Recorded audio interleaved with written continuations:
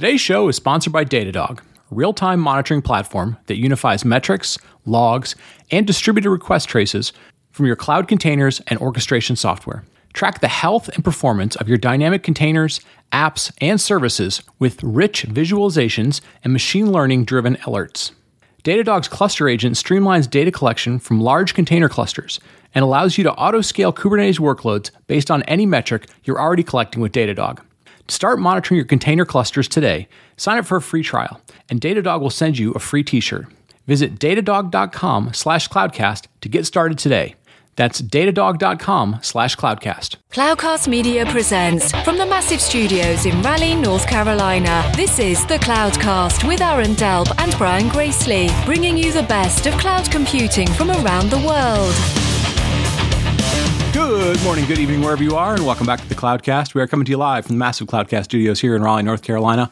Hope everybody is doing well. It's a little bit cold here in the United States. We're getting ready to get a very, very large blizzard here in the North Carolina area. So hope everybody's doing well wherever you are, and hope you are starting to adjust into 2022. It's another Sunday Perspective show. Excited to be with you. And this week we're going to talk about an article that was written by the good folks over at RedMonk, in particular James Governor, the head monk over at RedMonk, the analyst firm. And what he really kind of focuses on is this shift to remote work. And he lays out sort of a case for how, not only COVID and the pandemic, but the last few years and a number of very, very successful companies are starting to prove that not only remote work is very feasible. There are a number of companies who have, gone 100% remote work, but really lays out some stats from a lot of the hiring that's going on lately and how, in his perspective, there's not only a trend for remote work, but this could become sort of a new normal, if you will. Saying normal these days feels very odd because it feels like everything's changing, but it's a very, very good article. And what I want to do is not so much debate the article, dive into the article. I'm going to put it in the show notes. You can take a look at it. I think it's very much worth reading. But what I want to do is, as somebody who has been a remote worker for quite a while, more than 2 decades, if you will, I want to kind of give some tips because, there's not only the article, but I'll put the sort of the Twitter thread that follows after it, because there was quite a bit of debate, on Twitter, as there always is, about whether or not the premises of James' article is accurate, not in the near term, but in the long term. And there were some folks who sort of said, well, this is just a blip on the radar and so on and so forth. And I'm not here to sort of debate James's side of it or the other side of it. Either one of them could be correct because it basically expects that somebody's got a crystal ball as to what's going to happen. Their article is a little more focused on sort of like the rock star hiring and all this. But what I'd like to do right after the break is kind of dive into some suggestions if this does become more of a new normal or even just a new normal for you or for your company or for your group based on a number of years of experience having been a remote worker as well as having been a remote worker these last couple of years that I think can be very helpful to you in terms of how do you make sure your team can be successful? How can you be successful? How can you, be productive as a group, as an individual, and so forth? So I want to dive into that right after the break. Today's show is sponsored by CloudZero. For software-driven companies focused on growing margins, CloudZero is the only cloud cost intelligence platform that puts engineering in control by connecting technical decisions to business results. By analyzing cloud services like AWS and Snowflake, CloudZero provides real-time cost insights that help you maximize margins.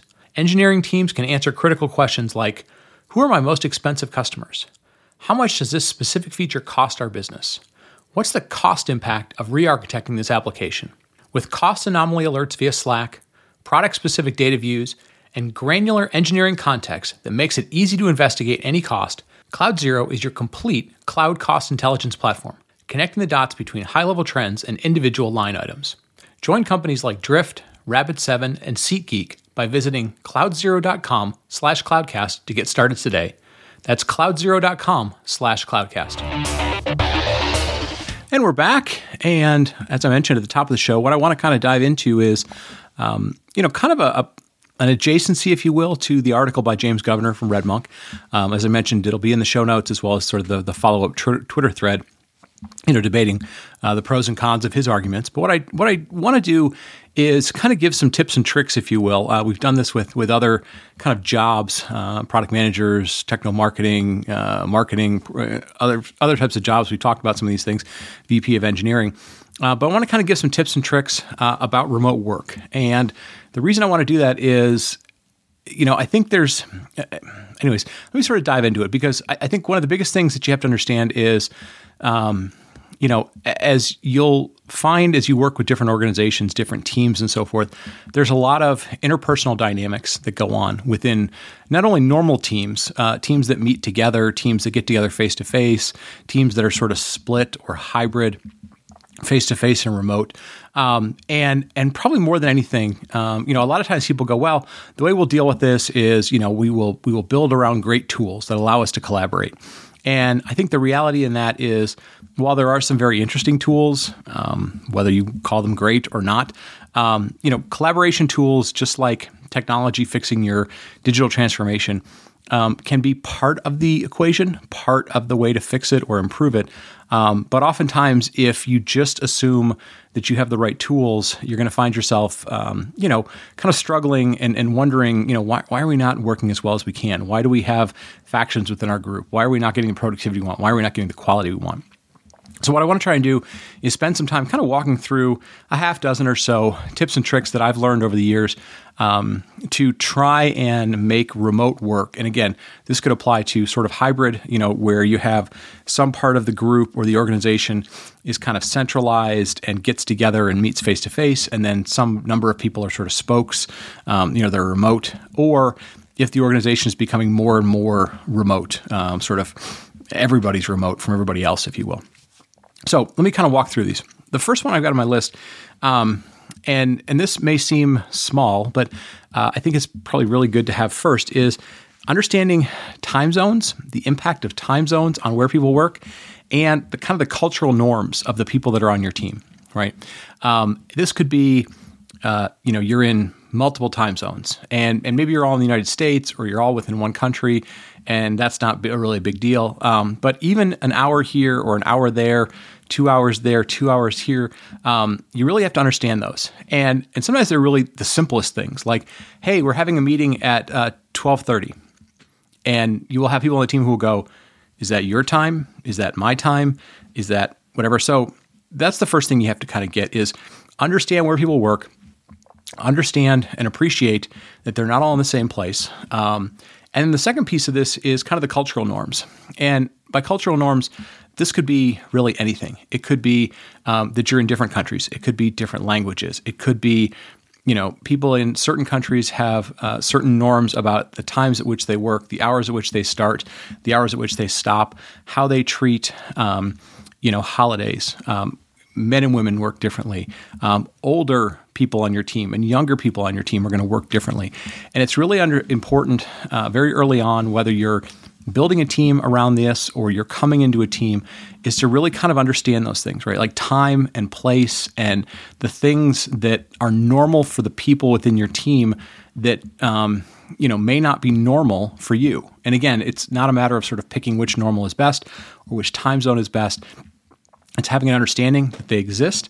It's having an understanding that, not everybody wants to have a meeting at 5 o'clock, 4 o'clock Pacific time. If they're on the East Coast, it's on a Friday at 7 o'clock. All those sort of things are really important to kind of get up front, right? Like, when do you work? When does everybody else work? Where do you have overlap? What do they expect? Are they, all those sort of things. So that's the first thing that's super, super important. The second thing, and people will have pushback on this, and that's fine. Different people on the team are going to work different amount of hours, not time zone hours. Like, hey, we work, in this time zone, but you're going to have different people that work different amounts of hours, and that's not necessarily an indication of, how hard they work or are they a better worker or whatever it is. But you are going to have people that do that, and that's normal.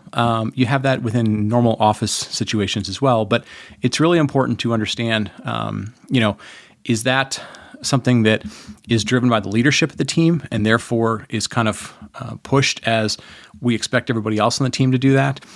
Is that something in which, when you have dependencies on teams, you're pairing people up to go, hey, that person just likes to work more hours, right? It might be they're more driven. It might be they have more projects that are longer. They might just be like, look, that person's single and that person's got a family, or that person, whatever, right, is a night owl. And so it's really kind of important to understand that people are going to work different hours, and think about how that's going to impact how you work together, right? Will that be detrimental? Will it be, it doesn't matter? Will it be useful to pair people up that work certain amounts of hours together in certain time zones? So again, sort of time-based, but more about, what's the frequency of when they're working, and will that impact the people that are dependent upon them, or maybe the type of work that you do is very time dependent, and you need to know that people are going to be there to respond at certain things. Maybe they treat off hours or pager duty hours differently than they think about regular work hours or even lunch hour, things like that. So kind of, again, being very cognizant of, the timing, time zones, and the cultural norms. Now, the third thing, and this is incredibly important, and oftentimes overlooked, and oftentimes really difficult if you're new coming into a group or you've come from somewhere else, is to really understand and establish some norms about how your team's going to communicate, how individuals are going to communicate. And to a certain extent, this has to do with the tools you use, right? Which chat tool do you use? Do you use something like Slack? Do you use GChat? Do you use what's built into the communication and collaboration tools you have, like the Facebook tool, like the Microsoft tool, like Teams or WebEx or Zoom or whatever? Like, which tools do you use, and how do you expect to communicate, right? Like, is day-to-day communication done on something like Slack, but other things are done via email, right? Do you do a lot of communication via like slides and PowerPoint, in which the expectation is people are going to need to read through those things to be kept up to speed as to what's going on? Do you send out meeting minutes after meetings? Do you do agendas ahead of time? Do you put them somewhere? Do you record meetings, right, if somebody can't attend? And so it's really important to kind of understand all those things and understand what the norm is, because people are going to have different things that they like to use. Some people, do all sorts of crazy things. Aaron and I have had discussions in this show about all the different ways that he has, to-do lists and calendar lists. And some people, live by calendars, and some people live by spreadsheets, and other people live by some other thing.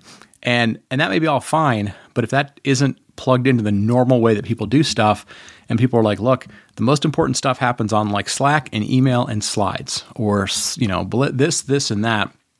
If people aren't living in those places, and they're going to be missing stuff, you have some sort of problem within the team, right? And it might just be that you've got to convince that one outlier to begin to use those tools. It might be that you've got to figure out, hey, nobody's using those tools, and maybe we need to find something else. But again, not having a common way of communicating, at least for the main things that everybody in the team has to know what's going on with, is a huge red flag as to how productive you can be, especially if you're remote, right? Because it's very, very different than being like, hey, I can walk down the office and talk to Mary, or somebody can come down and 3 or 4 of us can jump into the boss's office or in front of a whiteboard and do stuff. Like that doesn't, like those things don't exist, right? The hallways don't exist when you have remoteness, right? So how do you create those hallways? How do you create those meeting rooms? How do you create those whiteboard sessions? Those, hey, let's, talk while we're going to get a coffee, or whatever those types of situations are. Now, the next thing I've got on my list is you need to figure out ways to have challenging or difficult conversations, right? And I don't mean like, oh, I need to have a conversation with my boss because they don't treat me well, or, I don't get along with somebody, or I found out somebody else makes more money than me and I need to go through the promotion process. I don't mean that. Like, yes, you need to figure out how to do those things because they're part of sort of working within a corporate organization. But what I mean is more along the lines of, hey, we're building this thing, and in order to be able to build it well, like we have to have an architectural conversation, or we're now at a point where we've got 2 or 3 competing priorities, And we need to figure out which one we're going to prioritize and make sure everybody's okay with that, make sure we understand the dependencies, those kind of conversations. Or, hey, the net promoter scores just came back and they were like 57 for the organization. That's not very good. We got to figure out why this happened. And it's going to be sort of uncomfortable, and people are going to point some fingers, and we're going to look at some data and all those sort of things. And the reason I point all this out is oftentimes when you have face-to-face teams, like you can kind of have these conversations. They don't have to always be group conversations, but you can kind of have them because you're like, oh yeah, it's just me and Steve are having this conversation. We're kind of working through some stuff. Or a few of us have been talking and we think we got to work on some stuff. What happens all too often in remote teams is you get into these cycles of the only times you get together are the weekly meeting, the biweekly meeting, the monthly or the quarterly meeting. And what tends to happen is everybody wants to have 15 minutes on the schedule. And too often, those things evolve into status updates and red, yellow, green meetings. And if you don't know what red, yellow, green meetings is, it's the simplest way of saying, hey, what's the status of something? If it's red, it's bad. If it's yellow, it's sort of in between. It could be good, it could be bad, but it's trending in one direction. And green means it's great. And too often, when you don't have a forum, a mechanism to have those difficult conversations, too many things evolve into red, yellow, green meetings, and then some things sort of fester. They become technical debt, they become organizational debt, and so forth. So you've got to figure out some way to say, hey, what is our mechanism for having these challenging, difficult, complex conversations, right? And again, do them in a way that everybody who needs to be included is included. There are readouts from it. People understand the reasoning why certain things came out of it. But it's really important to have those kind of meetings and have a forum for having those meetings. Now, next thing I've got on my list, and this sort of speaks to managers, and I'll tell this from a couple of perspectives. I've managed remote teams for a long time, mostly in the United States, with some in other countries, whether it's mostly in Europe. Although at times I've managed teams in India, in Asia, Central and Eastern Europe, and so forth. And this isn't a statement about any of those people or any of those cultures, but anytime you have a great distance between you, and you may have some sort of language barrier, right? English is a second language, or whatever your primary language is a second language for those people. And a lot of what you're doing is sort of passing them along requirements, right? This is especially important when people are building things. You've got remote engineering teams and so forth. And you tend to have, what you've got to be very careful of is you don't create, and this happens a lot of times because, some places around the world are considered, lower cost engineering centers, or, those engineering teams are sort of remote. We're going to give them, lesser work, or, lower skill work, or whatever the terminology is for it, right? We've sort of heard this all over the place. But what ends up happening is you, as a manager, are ultimately going to be responsible for whatever that work is, whether it costs a lot of money or a little amount of money, or they're close to you or they're far away from you. And what you have to be willing to do and know that you have to do is sort of additional quality control.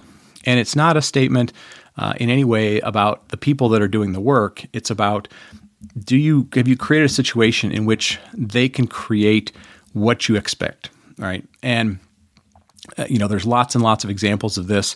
When I was doing work that involved hardware plus software, and we're rolling things off of manufacturing lines, we literally had to send people to the manufacturing lines to test and validate the first few units that came off the line, even though they'd gone through QA and all sorts of dev test and CI and CD and so forth. We still had to make sure they would boot because we had a situation one time where we didn't necessarily do that. It was early in our relationship with this third-party vendor. And we had 50,000 boxes that didn't boot. And then what ended up happening was we had to, instead of having them, shipped on the normal slow boat, which, fit within our margin, had to be shipped via airplane. And it blew up our margin and basically blew up our quarter because we didn't know that we needed to have additional quality control people, with certain things happening. And that's a unique case, but you have to know that if you have these remote teams and you create any sort of scenario in which, you're sort of you're not in communication with them as much. Maybe it's a very different time zone, a very different language. You've got to find some way to create additional quality control above and beyond what maybe you normally expect or you just assume, right? And so it's the kind of classic, don't assume, because when you assume, you And you all know the rest of the phrase. So be very cautious about that. But the other flip side of that is not just create quality control, but be very conscious to try and avoid creating kind of centers of power and centers of weakness, if you will. It's very easy to sort of be like, well, headquarters is the center of power, or this place where, the 5 head engineers or lead engineers are all based is the center of power, and everything else is a center of weakness in essence, right? It's a spoke. You want to make sure that you find ways to diffuse that, that you take those sort of centers of power and make sure that they're accountable for what happens in these remote locations and so forth. It may not happen as much when you have these, completely dispersed teams. But again, that's another sort of area that as a manager, you got to be really, really conscious about, not creating and fostering and allowing to, intimidate people that are remote. And then finally, the last thing on my list is, you want to create some ways, especially again, if you have, remote people and you're bringing in people new and so forth, it becomes harder to sort of go, here's the culture we have, here's the training that we have, right? A lot of companies, when you first join, like you'll go to the headquarters and you'll spend a week there and you'll kind of get immersed in everything. When that's not happening, imbibing your culture, dispersing your culture, spreading your culture, just making people aware of what you do is more and more difficult. So I highly recommend creating kind of a program that I'd either call like a mentorship program, right?